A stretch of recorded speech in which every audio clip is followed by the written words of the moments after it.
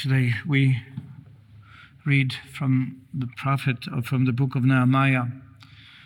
Nehemiah was the leader of the community after the exilic period, which means as we have spoken, when the exiles were brought back from Babylon, were able to rebuild not only the temple, but also Nehemiah, the leader, wanted to make sure that people were not only renewed in terms of external buildings and houses, but he wanted them to be renewed in their spiritual life.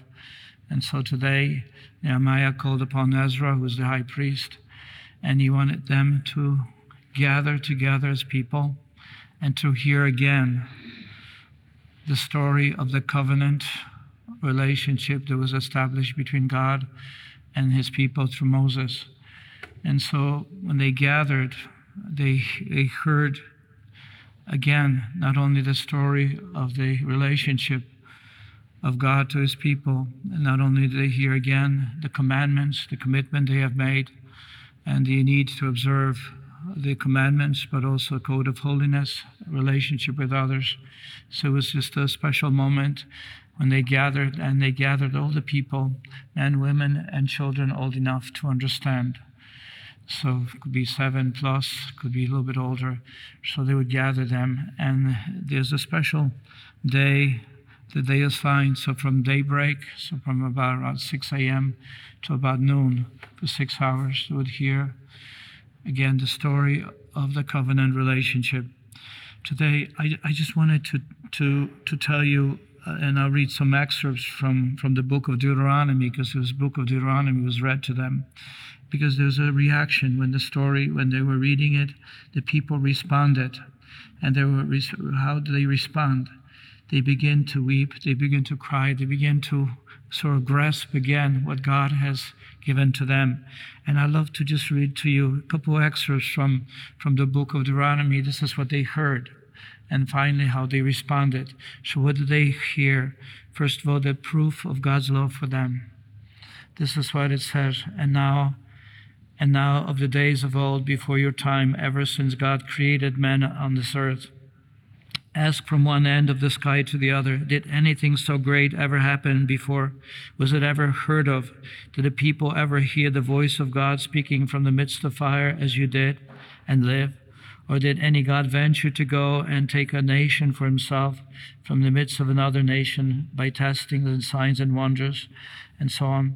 So did ever God chose, but he chose you. He chose you.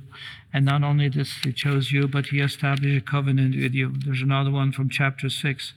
This is when we hear, and after they hear about the Decalogue, I, the Lord, am your God, brought you out of the land of Egypt, place of slavery. You shall not have other gods besides me. You shall not carve idols, and so on. And there's a full explanation what that commandment means. First commandment, second commandment. But after they heard, the gift of commandments, the gift of this wise and instructions to the people, then they hear what is called the Great Commandment. And this is what Jesus quoted when the scribe asked him, what is the greatest commandment?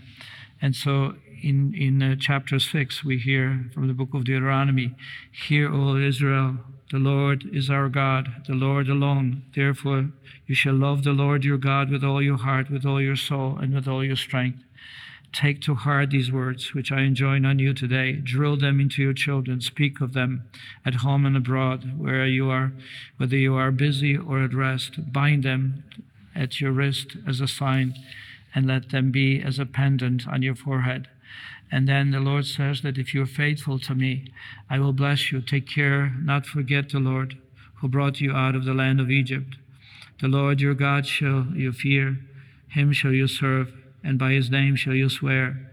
You shall not follow other gods such as those of surrounding nations, lest the wrath of the Lord your God flare up against you and destroy you from the face of the land.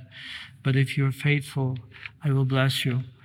For you are a people, like we heard today, the quote, you're sacred to the Lord your God. He has chosen you from all the nations on the face of the earth to be a people peculiar his own. It was not because you are the largest of all nations that the Lord has set his heart on you, but he chose you because he loves you. Because he loves you. It was because the Lord loved you and because of his fidelity to the oath he sworn to the fathers, that the Lord is your God, is God fully indeed, and be faithful to him. Because if you are faithful, I will protect you. I will bless you. So there's a reward of a blessing that comes from obedience.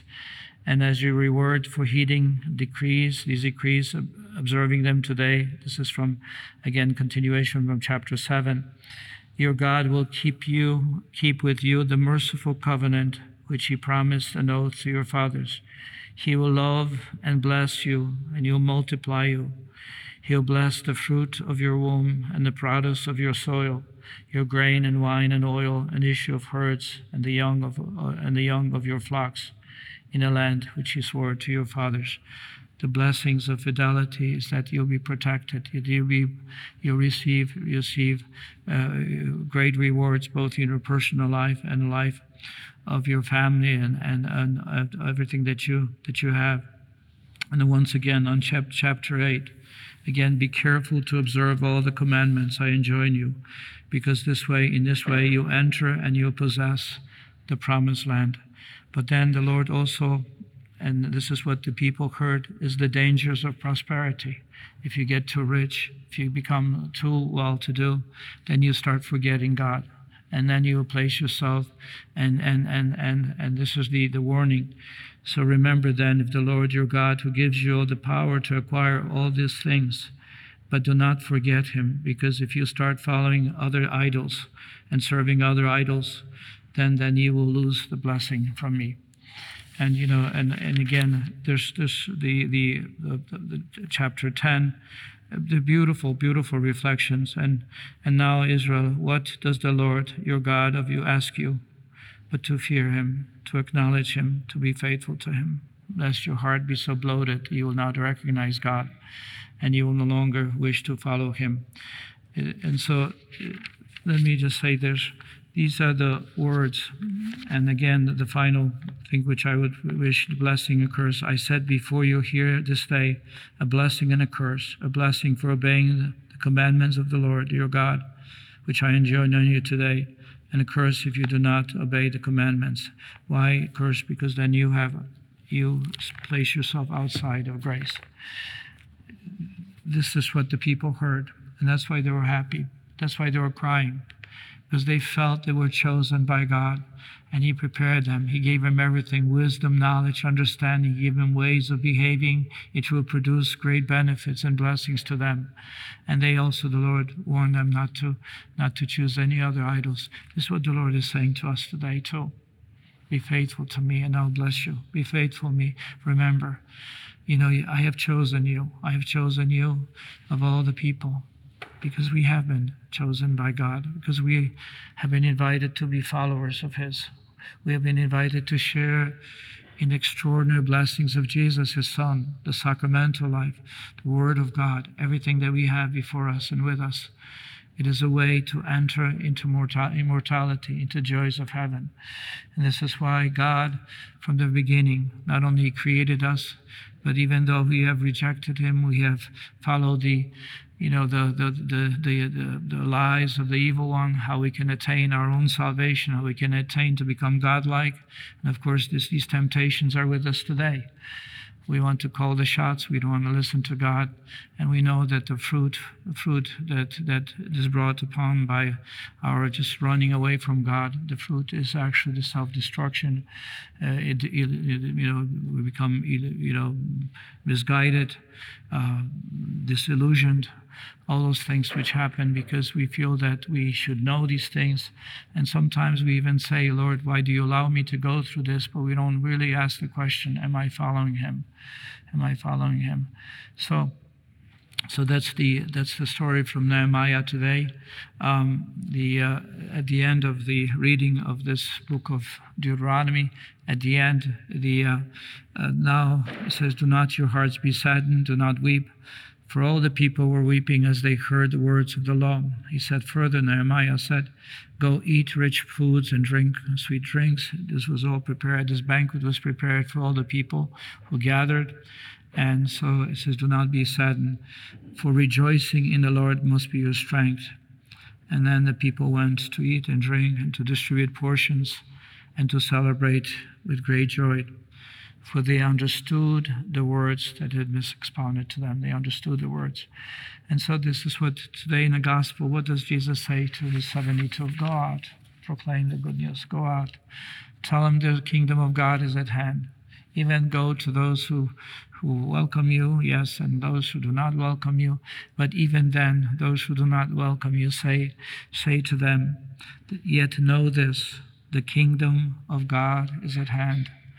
There's a reality besides the reality which we see, besides the reality of our day-to-day life, social life, political life, work, everything else. Right in the midst, in our heart, is a kingdom of God given to us, the kingdom of love, the kingdom of mercy, the kingdom of justice, the kingdom of God's extraordinary blessings which come to our hearts, because we are not only creatures which need to eat and be clothed and protect ourselves from environment, but we are creatures of God with the spiritual dimension of the soul, and our hearts are nourished by God's word, by his truth, by his love. We're nourished by the gifts that he gives to us. And today is very interesting that we honor St. Jerome. And St. Jerome was the one who was kind of interesting person, lived in Rome, was born in 340, lived to a year 420. But what happened to him is this: first of all, as a young man, he was not exactly attentive to God. He was baptized much older, and then he went to the east to begin to, into Palestine. And there in the east, he kind of discovered his sort of vocation to be religious, to be a monk. But then the Pope called him back to Rome because he was quite well educated. He became a secretary. He said that he wasted his youth on junk, as many people do. But then when he became a secretary for the Pope, he had a very, not exactly nice temper. And so being a secretary of the Pope, he created a lot of enemies because he was shooting from the hip, and there's no diplomatic skills on it.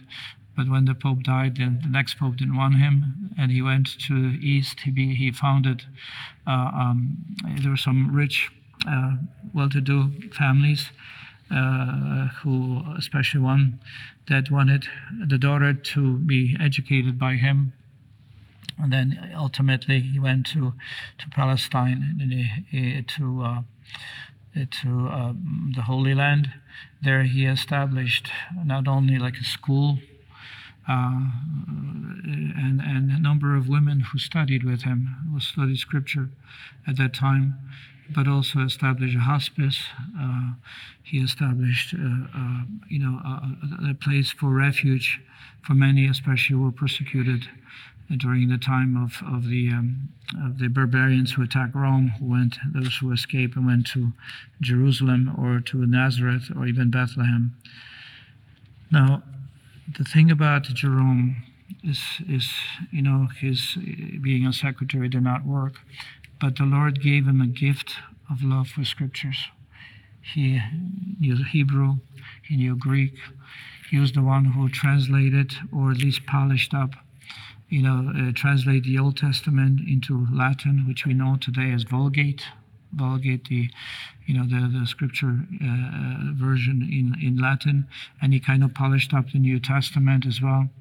A brilliant scholar, and not only that, but he wrote commentaries on scripture. Today we have a book called the St. Jerome's Commentary on Scripture, because we follow the traditions of St. Jerome. And this is how he spoke regarding scripture. He says, "I interpret as I should, following the commandment of Christ. Search the scriptures and seek, and you shall find. Christ will not say to me what he said to the Jews, 'You erred, not knowing the Scriptures and not knowing the power of God. For if St. Paul says, Christ is the power of God and the wisdom of God, if the man who does not know Scripture does not know the power and wisdom of God, then ignorance of Scripture is ignorance of Christ. Simple. Ignorance of Scripture is ignorance of Christ, because it is in the Scriptures themselves we come to know the Word of God, the power of God, the love of God, the mercy of God. We know how God relates to us. So therefore, Saint Jerome says, I will imitate the head of a household who brings out of his storehouse things both old and new, and says to his spouse in a Song of Songs, I have kept for you things new and old, my beloved. In this way, permit me to explain Isaiah, showing that he was not only a prophet, but an evangelist, an apostle as well. And he goes into Scripture and defines the Old Testament. And he especially loves Isaiah, whom he considers both apostle, evangelist, as well as prophet. And why? Because Isaiah spoke of, as you know, of the Virgin who gives the birth, Emmanuel. He speaks of the sufferings of Christ. He speaks of not only that, but he also speaks of the proclamation, the need for proclamation. How beautiful are the feet of those who preach the good news and those who announce peace. And God speaks to him as if you were an apostle, whom I shall send, whom will go to my people. And he answers, Here I am, send me, just like Jesus ultimately said to the Father. And finally, there's a very nice letter that was written by Pope Francis a year ago. It was known as the Scripturae Sacrae Affectus. It's on St. Jerome, the letter on St. Jerome. And he says,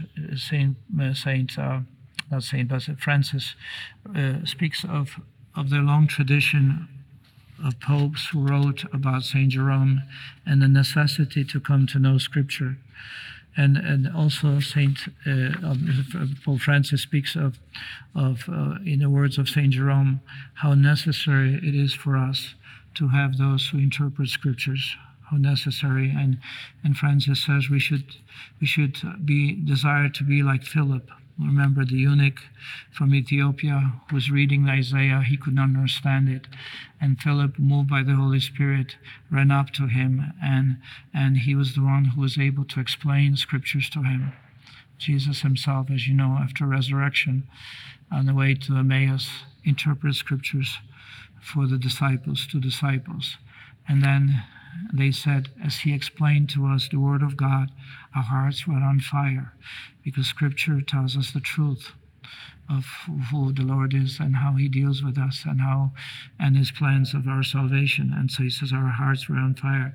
So Pope Francis says, make sure that Jerome is a model for all priests, all preachers, all those who teach and guide others, that they may be able to be great interpreters of Scripture, as the knowledge of Scripture means knowledge of historical dimension, but also allegorical dimension, how, the Scriptures from the past manifest themselves in the New Testament in a new way, and for us today. So maybe then today, as we honor St. Jerome, but also we hear God's Word addressed to us through the historical account by King Nehemiah, as well as Ezra, who read the Scripture from Deuteronomy, and how people reacted and said, this is a special day for us, a day sacred to us, because God's Word was communicated, and he wants us to know both the truth, the love, mercy,